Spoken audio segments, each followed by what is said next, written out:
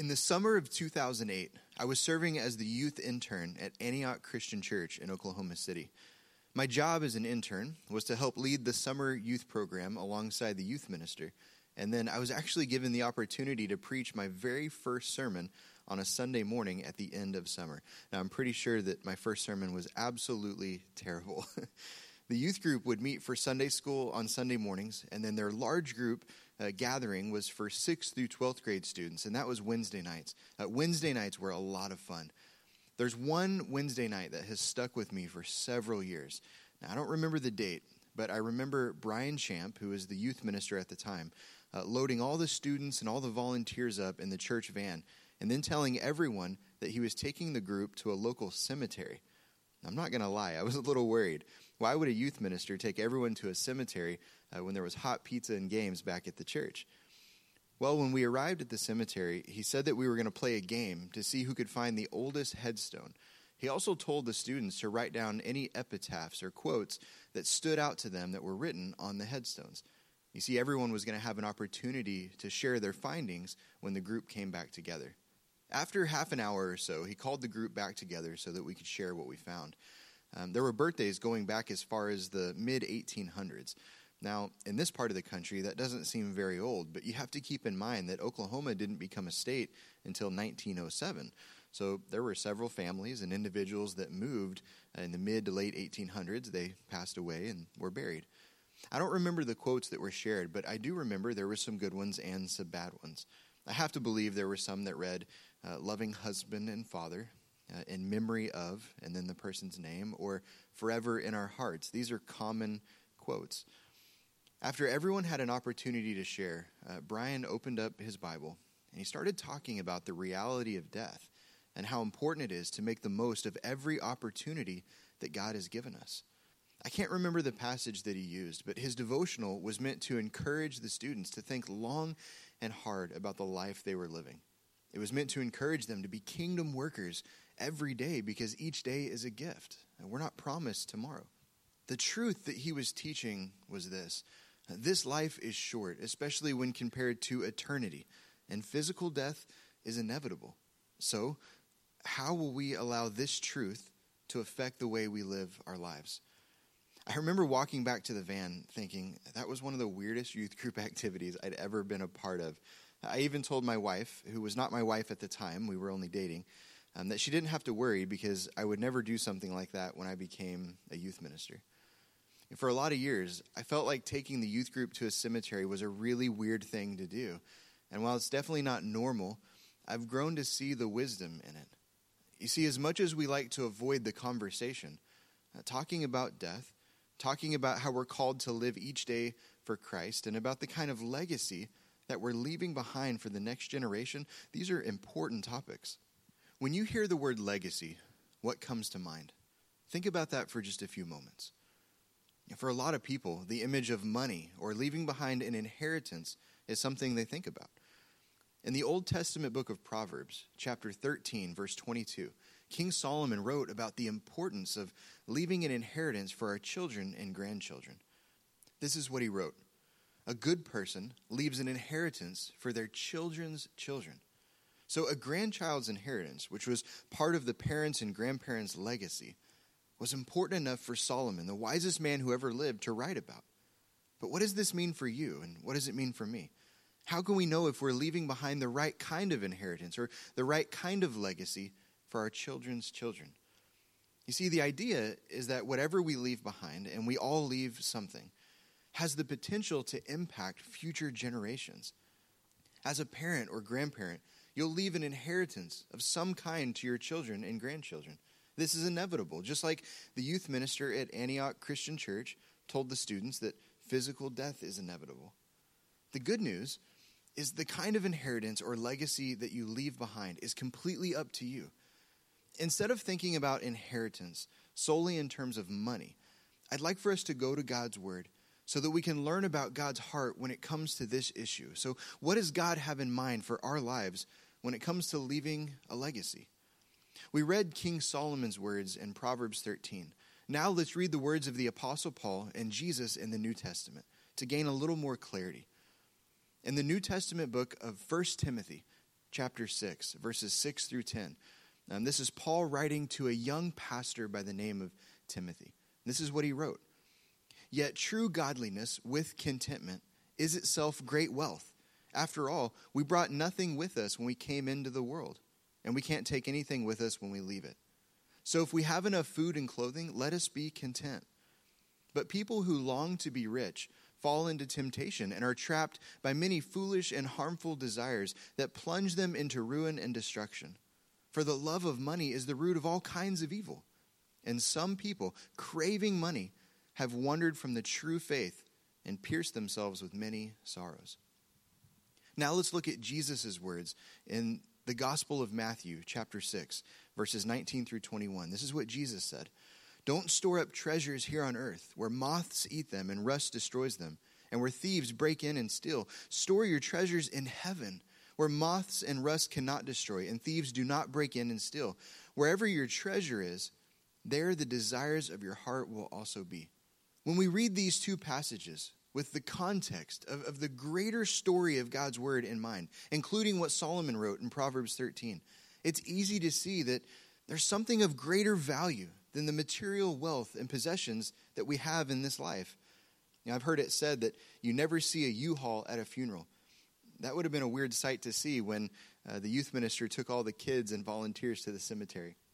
This truth, and more importantly, what we read about in God's word, should cause us to think long and hard about the life we're living and about the kind of legacy we're leaving behind.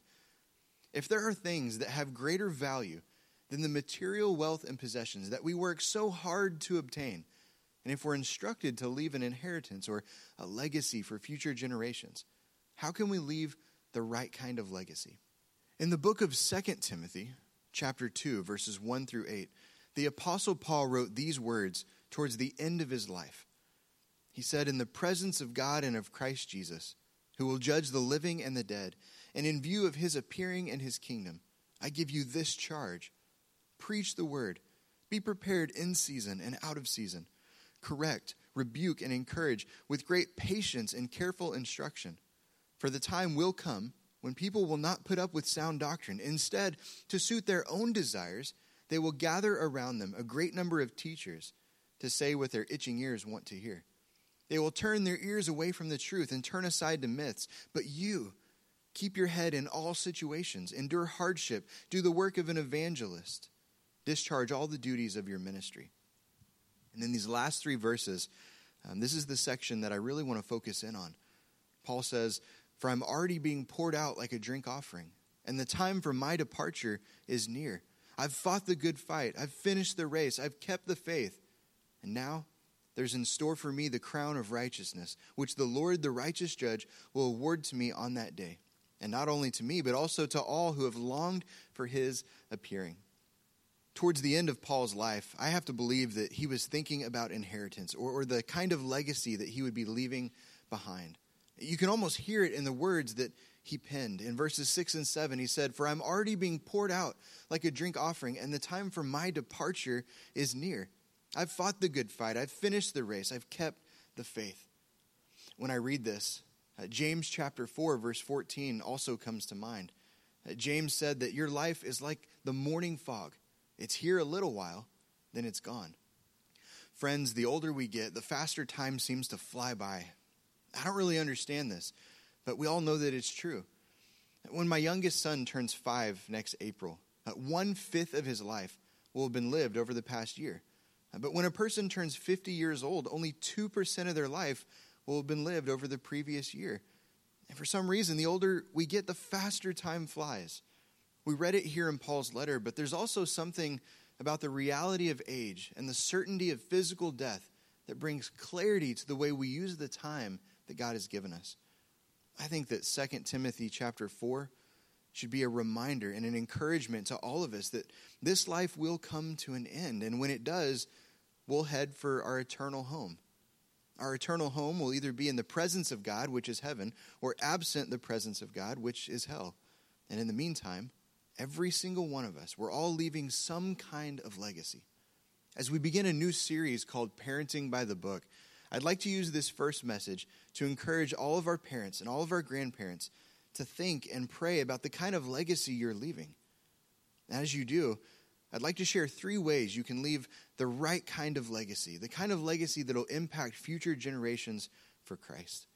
If you're taking notes, the first way is this: model and teach a life of faith. Model and teach a life of faith. Let's break down this first point. We'll look at each word individually. First, how can we model a life of faith? I'll use my wife's grandparents, George and Jan, as an illustration. My wife loves to share about her experience growing up with her grandparents. She stayed over at their house a lot, and they played a huge role in raising her. When she would wake up in the morning, her grandpa was already in his study, preparing the sermon for the next Sunday, and her grandma was drinking a cup of coffee with her Bible open on the table. I don't know if this was intentional. Knowing her grandparents, I'm pretty sure that it was. But they always had a way of modeling a life of faith for their grandchildren. Whether it was reading scripture, serving at church, or loving on their neighbors, my wife had a front row seat to a sincere faith being lived out. And not only did they model a life of faith, but they constantly invited their grandchildren to serve alongside them. Being raised in that kind of environment, especially when her home life wasn't always that great, that made an eternal difference in her life. I don't know that I can put into words how important it is for us to model a life of faith for our children and for our grandchildren. It's great that we're all listening to the podcast today and that our church will gather on Sunday. But the real question is this: do the younger eyes in our lives see the same person on Monday through Saturday as they see on Sundays? Do they see parents and grandparents who practice what they preach? Are we modeling a life of faith in how we use our time, talent, and treasure? While I believe that faith is caught more than taught, which means our actions speak louder than words, it's also important to teach a life of faith to our kids. Deuteronomy chapter 6, verses 4 through 9. This is the passage that came to mind this week. This is what we read. "Hear, O Israel, the Lord our God, the Lord is one. Love the Lord your God with all your heart and with all your soul and with all your strength. These commandments that I give you today are to be on your hearts. Impress them on your children. Talk about them when you sit at home and when you walk along the road, when you lie down and when you get up. Tie them as symbols on your hands and bind them on your foreheads. Write them on the door frames of your houses and on your gates." If you were here in person and I were to ask you what the most well-known verse or passage of Scripture is in the Bible, you'd probably say John 3:16. And while that's definitely the most familiar verse in the New Testament, this passage, Deuteronomy 6, 4 through 9, also known as the Shema, it's a Jewish prayer, has been recited every morning and every evening by millions of Jewish families for generations. In fact, most theologians agree that this has to be the most well-known and most spoken passage of Scripture throughout the entire world. These verses show us how to include God's word in our daily lives. So as parents, as grandparents, we're called to love God, to hide his truths on our hearts, and to impress those truths on our children. Now, when you hear the word impress, an image of forcing faith on our kids is often what comes to mind. But the word impress in this context literally means to make an impression by the way we live. How cool is that? Christian parents are called to make an impression by the way we model a life of faith. But we're also called to take seriously the privilege and responsibility of teaching our kids about the Lord. And that's why faith is caught as well as taught. It's so important that we gather together on Sundays for worship. But Sunday mornings are only meant to be a supplement for what should already be happening throughout the rest of the week. You see, it's primarily the parents' role and responsibility to model and teach a life of faith to their children. We're going to talk more about the teaching aspect of parenting next week. And I'll do my best to provide some resources that can come alongside families and assist families in our church as they model and teach a life of faith. Well, a second way that we can work at leaving the right kind of legacy is to regularly affirm your child's value. Regularly affirm your child's value. Matthew chapter 10, verses 29 through 31. This is Jesus' words to his disciples. He said, "What is the price of 2 sparrows? 1 copper coin? But not a single sparrow can fall to the ground without your Father knowing it. And the very hairs on your head are all numbered. So don't be afraid. You're more valuable to God than a whole flock of sparrows." In this passage, Jesus is talking about a bird, which in our eyes doesn't have a whole lot of value, unless you're a bird person. If you're a bird owner, then I suppose it does. Jesus is teaching us that God cares about each and every bird individually. And then he takes it a step further by teaching us about our value to God. We're told that every single strand of hair on our head is numbered. You see, God knows and cares about every single detail of our lives. God affirms our value over and over again throughout his word. One amazing truth that's consistent throughout the pages of Scripture is this: God's love and care in our lives has nothing to do with our performance. Romans chapter 5, verse 8, I think this is the perfect verse to help us understand this truth. It says, "But God showed his great love for us by sending Christ to die for us while we were still sinners." So it's while you and I were at our very worst that God he demonstrated his love. And he did so by sending his one and only Son to die on a cross.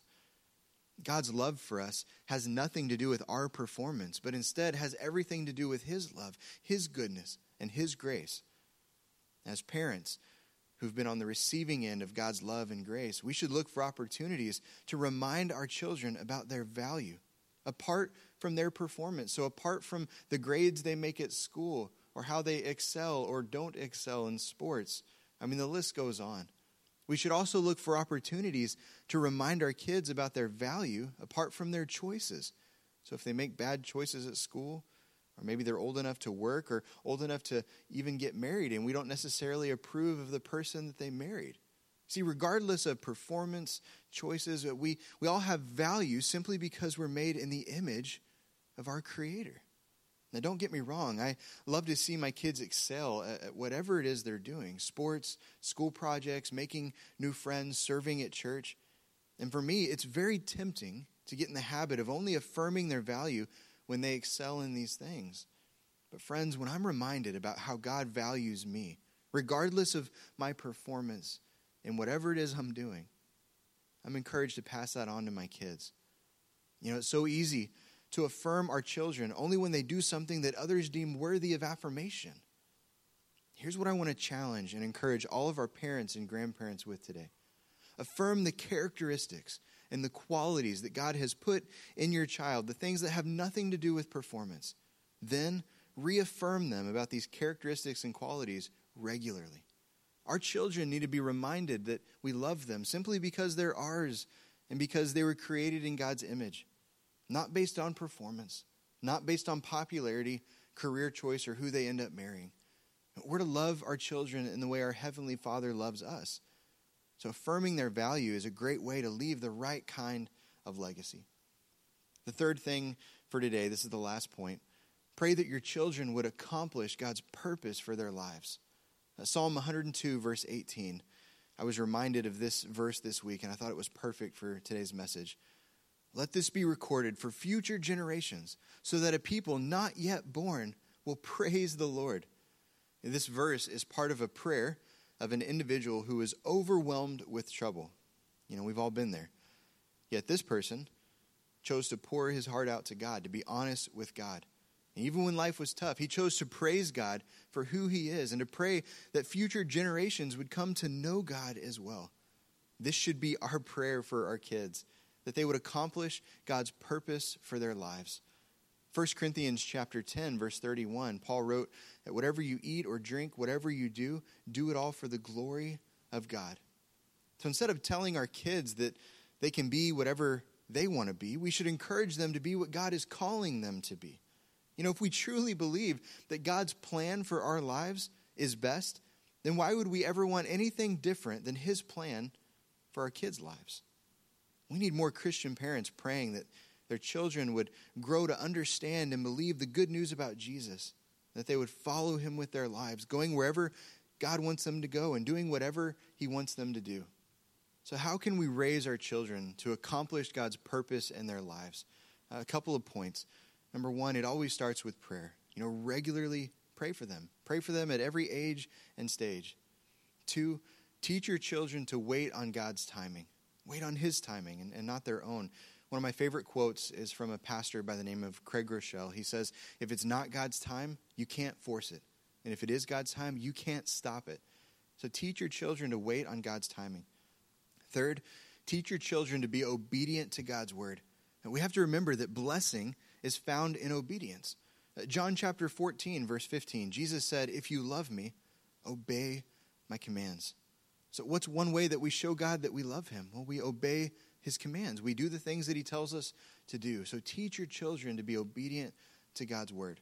And then finally, show them how to use their spiritual gifts, their abilities and talents to be kingdom workers. Show them how to store up treasures in heaven, not treasures on earth, how to value the things that really matter to God. One of the best ways that we can work at leaving the right kind of legacy is by raising our children to follow God's leading in their lives, not the world's. So start praying that they would accomplish God's purpose for their lives. 3 ways we can work at leaving the right kind of legacy for future generations. Number 1, model and teach a life of faith. 2, regularly affirm your child's value. And 3, pray that your children would accomplish God's purpose for their lives. As we learn more about the incredible privilege and responsibility that comes with parenting, let's use the moments that God has given us to work at leaving the right kind of legacy. This isn't a legacy that ensures that our name will live on. That's the world's kind of legacy. But it's a legacy of faith that points future generations to Christ. I want to tell you about an exciting opportunity that we have coming up. Starting Sunday, September 12th, we have a new online growth group called Practical Christian Parenting, starting at 8 p.m. This is an awesome opportunity to get the kids to bed and then to meet with other couples from OCC online to learn about and discuss God's design for Christian parents. This group will be led by my wife, Faith Chappell, as well as Bruce and April Hankey's daughter, Lindsay Johnson. You can sign up for this group today in person in our lobby, or you can call the church or send us an email at go2occ.church@gmail.com. I'm so excited about this series. I can't wait to share next week's message.